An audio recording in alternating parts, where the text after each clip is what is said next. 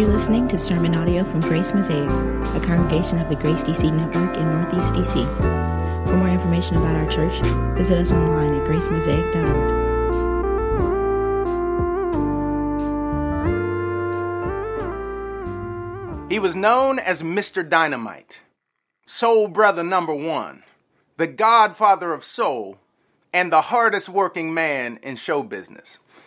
James Brown was one of the most important and prolific musical artists in the 20th century, leaving an indelible mark on the music industry. But what most people don't know is that James Brown had a partner throughout his whole career, a man that many fail to notice or recognize, but who nevertheless played a crucial role in James Brown becoming a musical icon. That man was Danny Ray, the original hype man for James Brown. Danny Ray was the master of ceremony who prepared the crowd for James Brown at every concert. He managed the backstage for James Brown and directed the huge entourage that traveled with James Brown.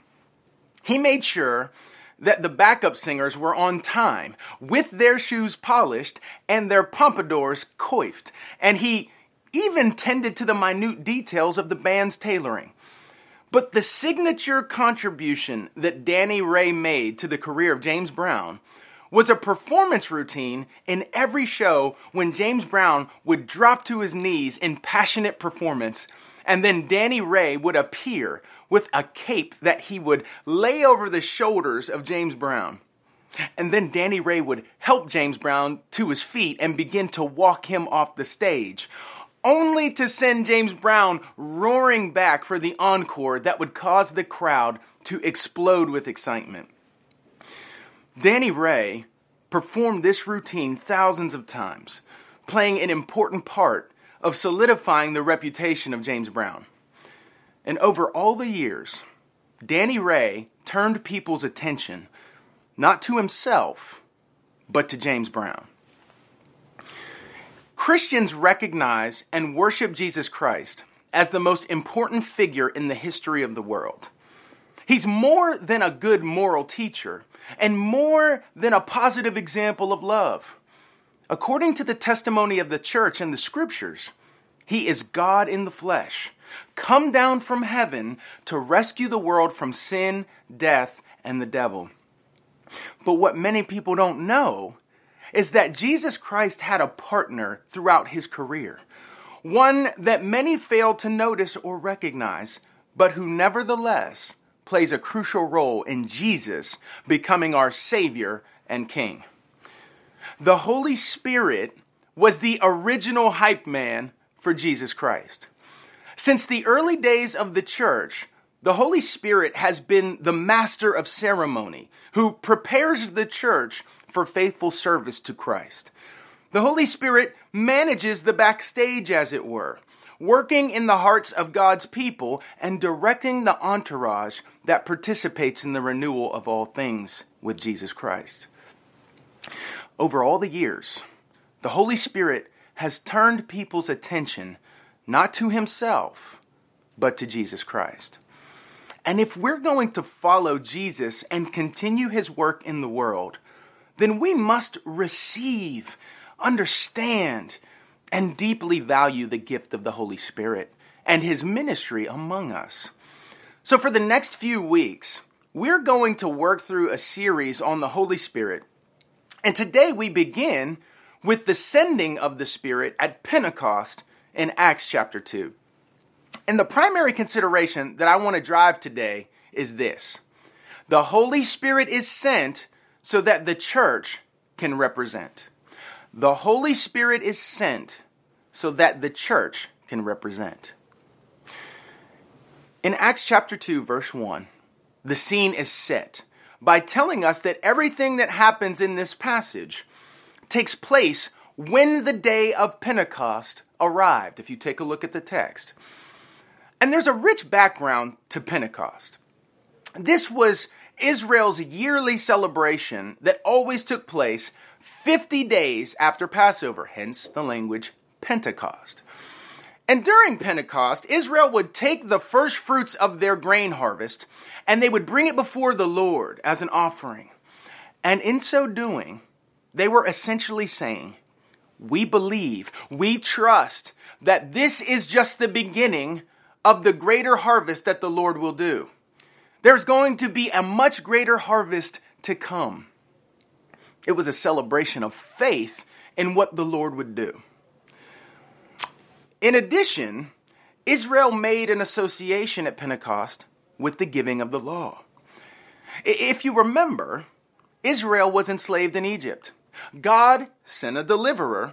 They celebrated Passover, and then they walked through the Red Sea into freedom. Then what happened? Moses ascended Mount Sinai and came back down with the law. The law that would govern and guide God's new community. And that's what this language association is all about in Acts chapter 2. Notice what's happening here. Jesus has just risen from the dead. He presents himself alive to the apostles, then he ascends into heaven. But look at what happens. Instead of bringing down the law to govern and guide God's new community, he sends the Holy Spirit, his Spirit, to govern and transform the life of his new community.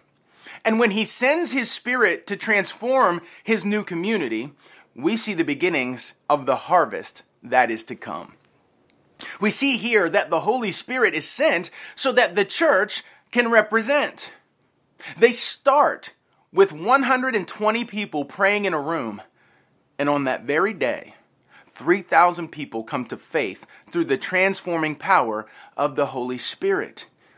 Jesus told the disciples that they were going to receive power to be his witnesses, and here we see that promise being kept.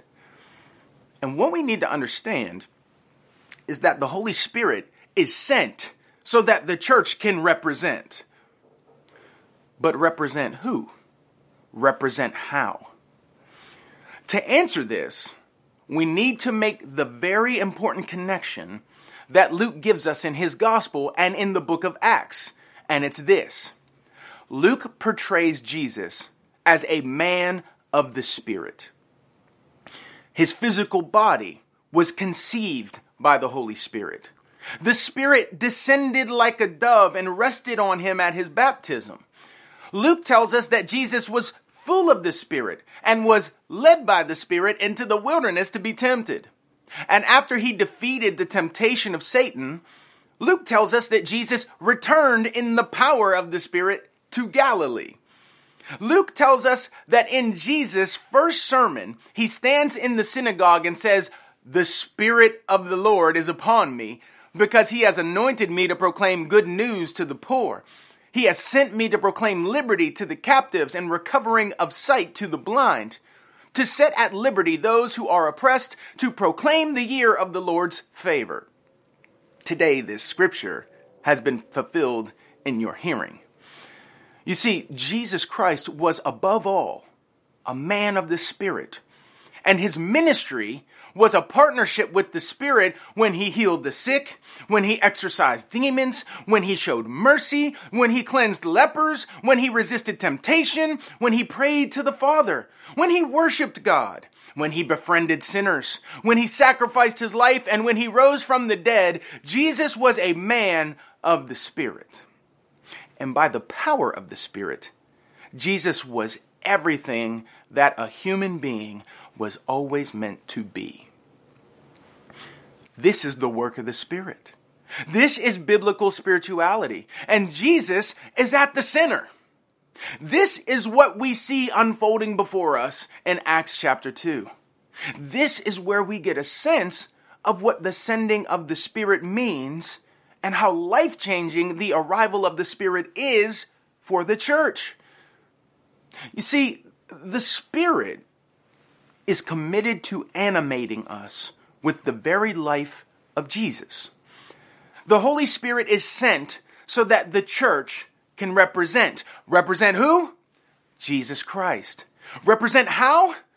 By embodying the word of Christ in our life together, by embodying the goodness of Christ in our shared service, by embodying the manifold excellencies of Christ in our loving care, in our work, in our play, in our neighborhoods, and at our tables. The same Spirit who carried Jesus along and empowered him is present with every believer, is present with you. And the Bible teaches us that when the Holy Spirit comes, he brings the virtues and excellencies of Jesus and floods our lives with his fullness. The Spirit imparts to us that same security in the Father's love that Jesus had. The Spirit gives us the same people-loving purpose, the same boldness and freedom from the opinions of others, the same heart of mercy and compassion, the same overflowing joy in communion with God and one another. The Holy Spirit is sent so that the church can represent. And there's a major connection here. You got to get this. The coming of the Spirit was as important as the coming of Jesus. I'm going to say that again. The coming of the Spirit was as important as the coming of Jesus. Because as one old school theologian put it, without the ministry of the Spirit, the riches of Christ are worthless and of no value to us. This is how Jesus could say that it was better if he went away so that the Spirit could come. And I know somebody out there can testify that life in the Spirit is better, richer, and fuller than anything available apart from him. All throughout the life and ministry of Jesus, it's as if the Spirit was saying, I cannot wait to reproduce all of the fullness of Jesus in the lives of my people. I can't wait to see them serve like the Son of God serves. I can't wait to see them love like he loves and take up the work of mission like Jesus took up that work. The Spirit has come to shine the spotlight on Jesus, to clone the heart of Jesus in every believer. Listen, the Spirit's ministry is to overwhelm you with the beauty of Jesus, all that he is in his person and work. The Spirit wants you to love Jesus like he loves Jesus. And when you are overwhelmed with the beauty of Jesus, when you love Jesus like the Spirit loves Jesus, you are embodying the life of the world to come and bearing witness, not just to a vague, generalized religious sentiment, but to a faith, a hope, and a love that is distinctly shaped by the resurrection. The Holy Spirit is sent so that the church can represent Jesus. On Christmas Day in 2006, James Brown died.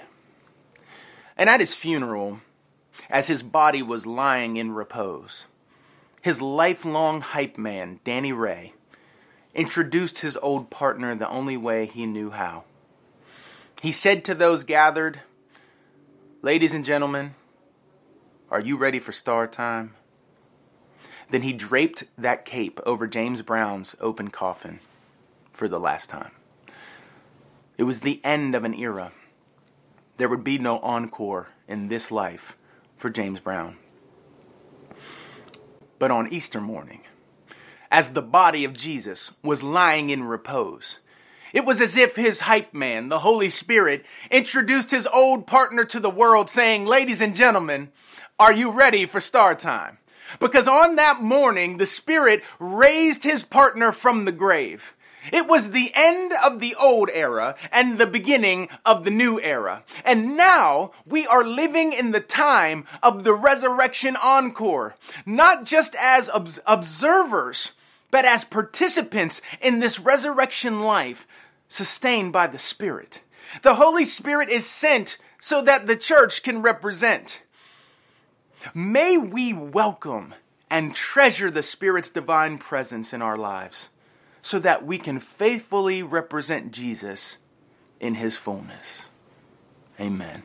Let's pray.